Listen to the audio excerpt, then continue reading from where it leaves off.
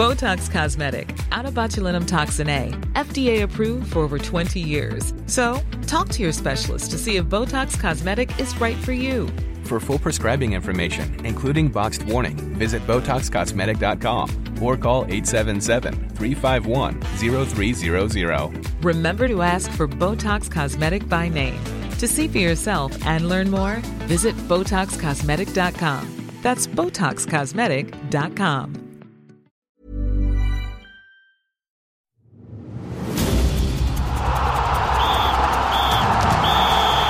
And we're into extra time.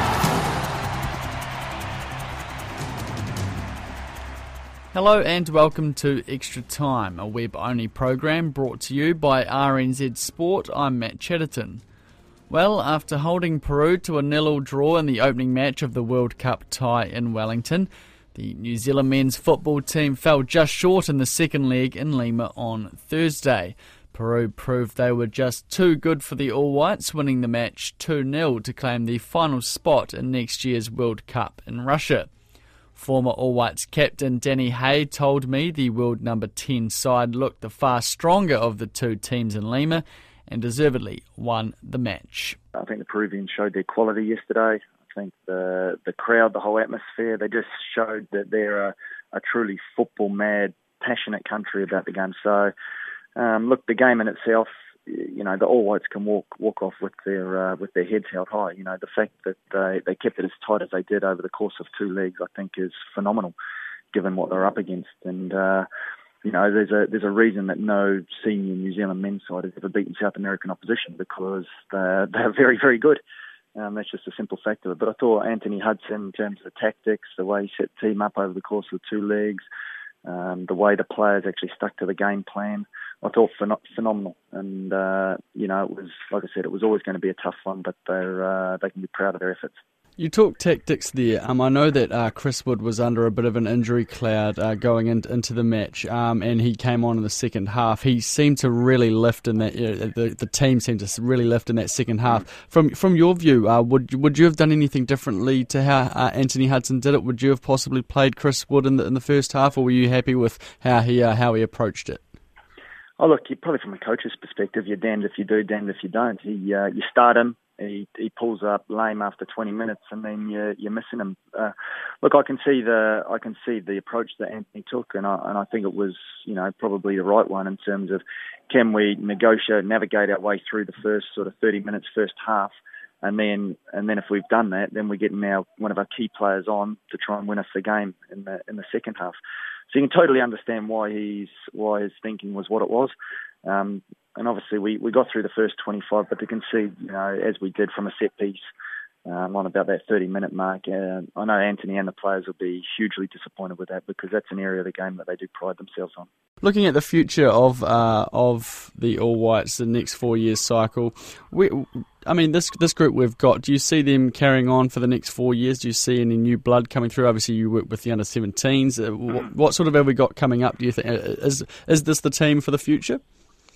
Oh, look, I think the thing that Anthony's done over his tenure, and it's been absolutely brilliant to see, is he's blooded in a lot of young players, and hasn't been afraid to do that. So there's you look at the squad that's obviously just been a part of these two games, and he brought in some experienced heads, and so obviously the likes of your Rory Fallons, maybe even Shane Smelts, your Brockies, they're probably not going to be there or thereabouts over the next 4 years.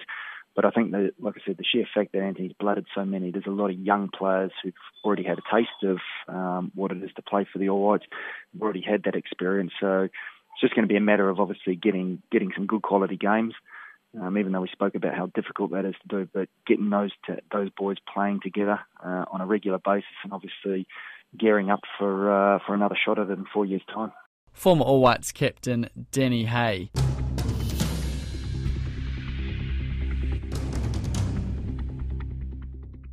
The Toro Rosso Formula One team have confirmed New Zealand driver Brendan Hartley has received a full-time contract for next season.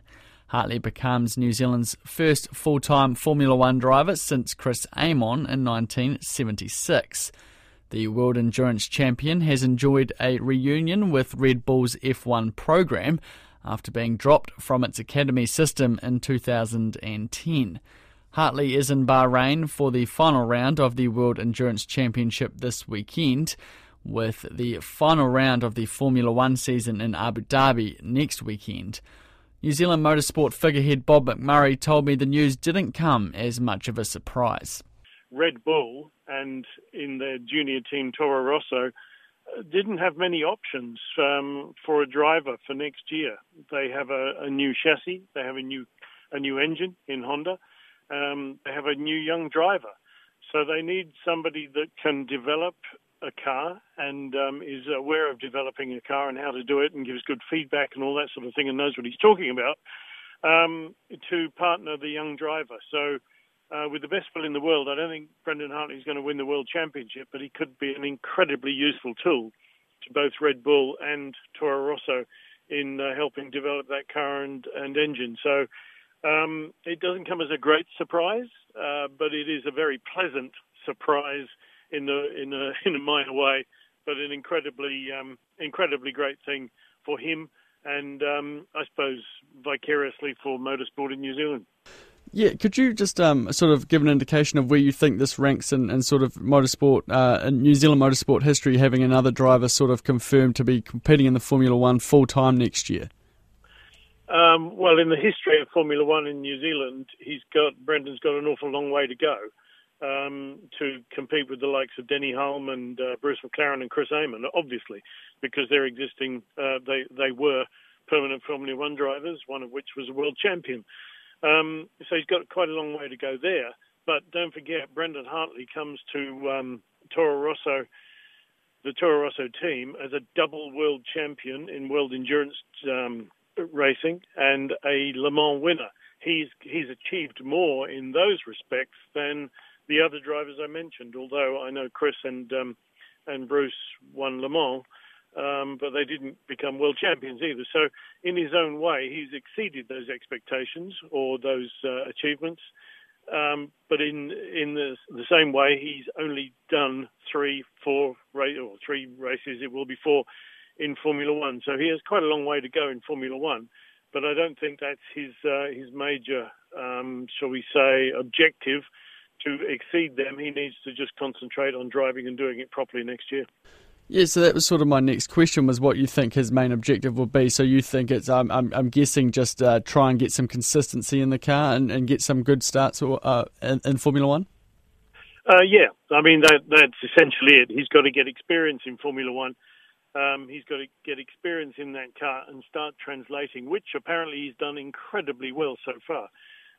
Feedback to the teams and what the car is doing and how it's performing. So he's not exceeded, he has met their expectations in that way, in that he's done the job that they wanted him to do.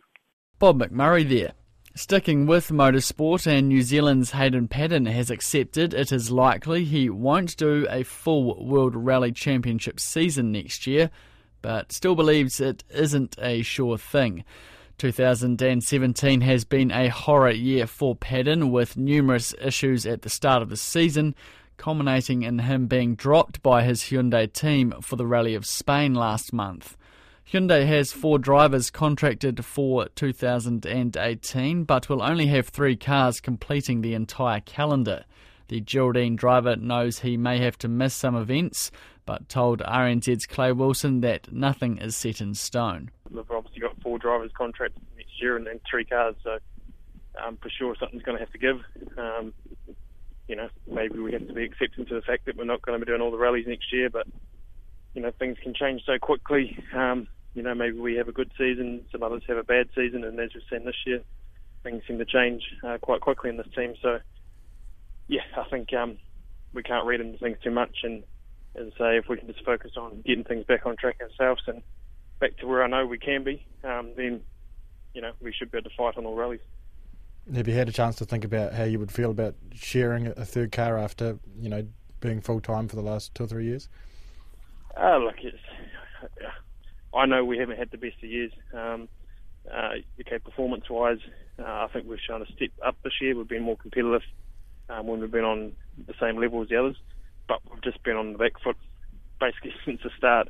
Obviously, we're hoping at the start of the year a lot of technical difficulties, and we really haven't had much of a chance this year. So I can accept we haven't had any results on the board, and professional sport can be quite cutthroat. So, yeah, I'll accept whatever the situation is, and whatever opportunities we have moving forward, we'll just make sure we make the most of each and every one. Just finally on this, I know there's only so much you can say, and at this point, but is there any level of frustration that some of the stuff that's happened this year isn't necessarily your fault? I know there's been driver mistakes, but there's also been some technical things with the cars and that sort of thing. Yeah, of course it's frustrating. It's from the outside it looks quite bad, but from what we've seen and on the rallies and that, the mistakes that we've made inside the car has been a lot less than a lot of mistakes that have been out of our control. But at no point have we pointed the finger at all. We've just trusted in the team and stayed loyal. Unfortunately, that hasn't really paid dividends for us. But as I say, it's a very commercialised sport nowadays, and you got to deliver, and you just got to look at the points table to see that we haven't delivered this year. And is there any timeline at all on a decision? Have they given you any heads up? I mean, obviously I'm assuming you're not going to find out before this weekend, but it's a quick turnaround for you guys, isn't it? Yeah, I think it's not something that requires a decision. I think we all sort of know the facts, and as I say, the 4 drivers don't fit in the 3 cars, so I think it's going to be a forever moving target throughout next season once they know how drivers are performing, and I think all of us have accepted that scenario now within the team. I guess with all this going on, is there any element of you that's sort of looking forward to this season being over a bit and just sort of, drawing a line in the sand under this season and moving on? Oh, definitely, yeah. Okay, we'd like to finish the year on a bit of a high note. I think it was something to look forward to moving forward. But at the same time, yeah, there is an element of just wanting to get this season finished so we can put it behind us and start from scratch again for next year. So no specific targets for this rally then, just sort of maybe trying to improve a little bit on GB and just try and enjoy it for hopefully for once this season. Yeah, naturally, would normally like to come to this rally with the aim of winning it. If we can be on the podium, that'd be a dream result. But also realistic that things haven't been going our way of recent, and there's several other drivers who are in very good form. So we're certainly going to give it our best shot. We're going to push hard and see what comes of it. But it'll be a pretty tough ask. Hayden Paddon talking to Clay Wilson.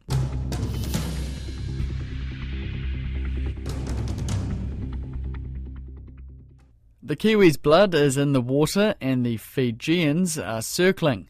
New Zealand take on Fiji in tomorrow night's Rugby League quarterfinal in Wellington, with the Bati hoping to replicate Tonga's efforts in upsetting the tournament co-hosts. As Joe Porter discovered, the Fijians are bullish, with Tonga's victory breathing life into the Tier 2 nations.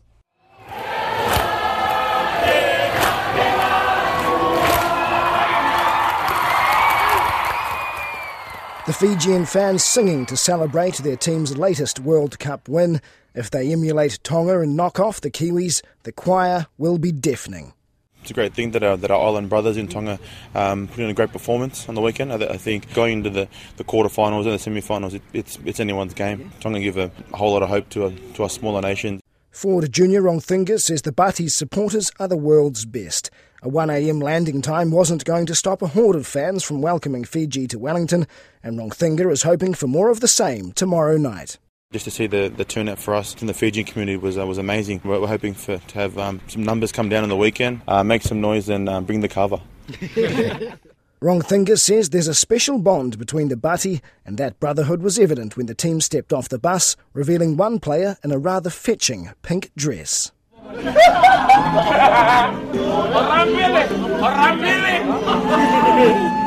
What's the story behind the beautiful man in pink? The beautiful man in pink. I think every club and every team has the clan of the week. Mika is our representative for this week.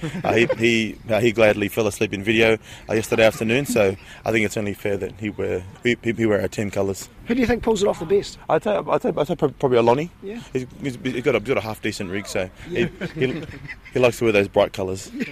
Team manager and league legend Petero Sivanasiva, a man who's played for Queensland, Australia and Fiji, says the Butty is unique to any squad he's been in. Something very special about being part of this Fijian Butty team, and my first experience was in 2013 playing in the Rugby League World Cup, and I love the experience after all the years of playing for Australia.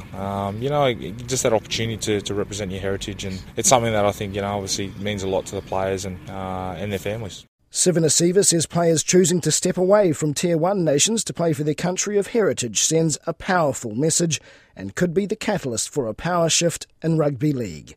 Just blown away with that commitment, that pride, the passion that Tonga displayed, and players, wanting to step away from representing Tier 1 nations to go back and honour their heritage. I think it sends a real powerful message and could be the start of something really big within rugby league. And he says it's a chance for many Fijian players to reconnect with a culture they've sorely missed.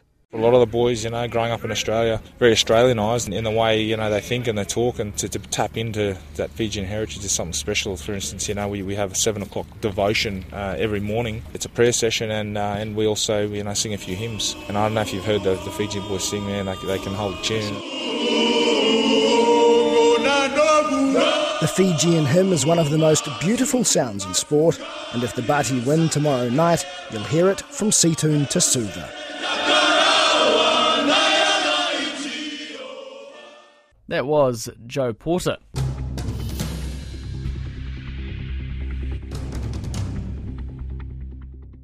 New Zealand cricket selectors have named a squad of 12 for the first test against the West Indies next month, with a 13th to be named after New Zealand A play the Tourists in a 3-day match next week. Strike bowlers Trent Boult and Tim Southee are back, but wicketkeeper BJ Watling is under an injury cloud. Batsman Neil Broom has been dropped to the New Zealand A side that will be captained by Martin Guptill. It also includes Canterbury spinner Todd Astle, Colin Munro, and it has 3 seam options in Lockie Ferguson, Adam Milne and Scott Kuggeleijn.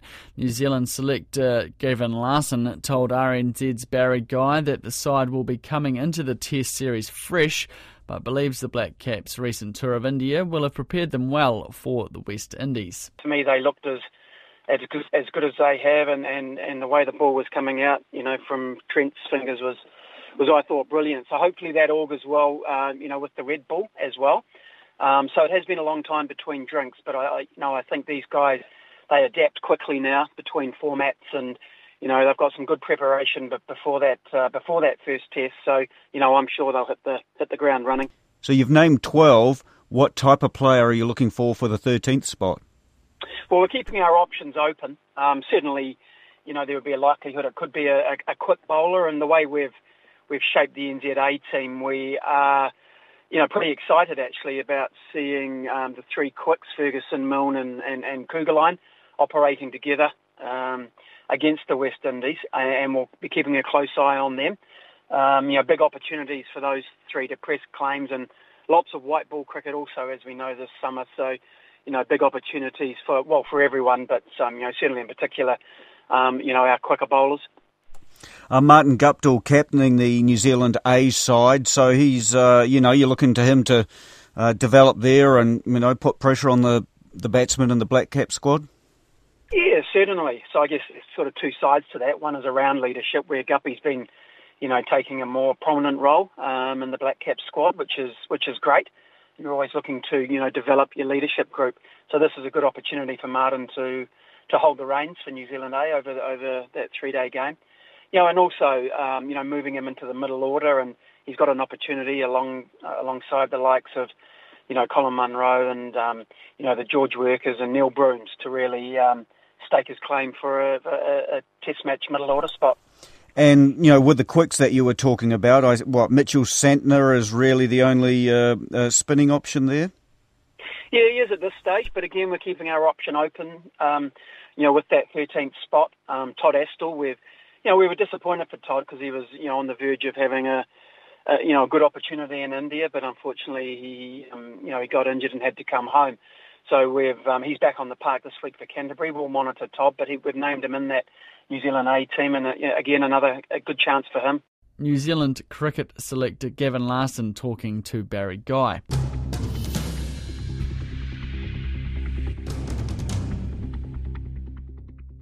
Finally, New Zealand is hosting the World Hockey League final for the first time this weekend, and the women's Black Sticks team are hoping to capitalise on the hometown advantage. The tournament, played amongst the top 8 countries in the world, starts tonight. New Zealand faces world number 1, the Netherlands, in their opening match. New Zealand has had success at the same tournament in the past. They finished second in 2015. But this year has been a rebuilding phase for the team after losing the experience of veterans Kayla Whitelock and Gemma Flynn. Black Sticks captain Stacey Mitchelson told RNZ's Clay Wilson, while it's been a challenging year, the team's moving in the right direction. We've done well as a new group, and it's going to be interesting to see how we go against these teams, because obviously everyone is building to this tournament, and so although we've done reasonably well through the year, this is the real test. So I think we certainly need to step up at this tournament because it will be a lot more difficult in terms of the preparation that everyone's put into this tournament. While I'm sure it's good to be at home, is it slightly strange in a way as well, because you're so used to going away for these big tournaments? It is a little bit strange. Like we came into camp as a team on Sunday, and it was strange sort of turning up to the turf with your bag and getting ready to go to the hotel from there. But certainly a lot more. It's a very nice feeling, and it's certainly something that we have been looking forward to ever since we heard that World League finals were in Auckland. Everyone was very excited about it, so it's awesome. Yeah. And the likes of yourself, Sam, some of the other senior players, with Kayla and Gemma and those people stepping down, have you felt the sort of need to step up, or has it just naturally happened, do you think? Probably a bit of both. I think obviously Sam Charlton and I were involved in the leadership group over the last couple of years, so we've definitely learnt a lot from people like Kayla, and I think that's helped us in the transition to becoming the leaders in the group. It's certainly something that we also recognise that we need to take on a more active role, given that we don't have someone like Kayla here anymore. So I think definitely a bit of both that we've learnt over time, but acknowledging that we need to step up more now.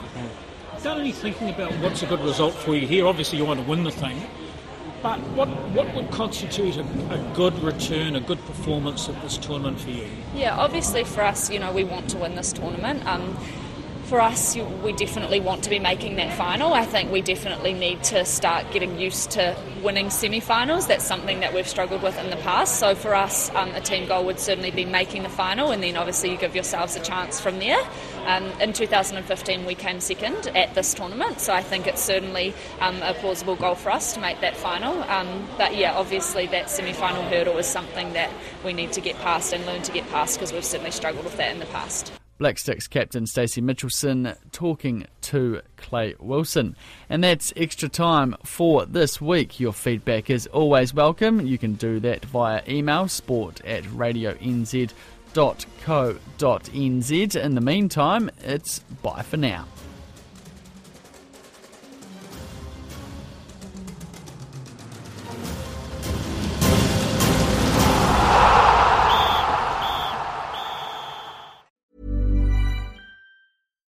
Botox Cosmetic, out of botulinum toxin A, FDA approved for over 20 years. So, talk to your specialist to see if Botox Cosmetic is right for you. For full prescribing information, including boxed warning, visit BotoxCosmetic.com or call 877-351-0300. Remember to ask for Botox Cosmetic by name. To see for yourself and learn more, visit BotoxCosmetic.com. That's BotoxCosmetic.com.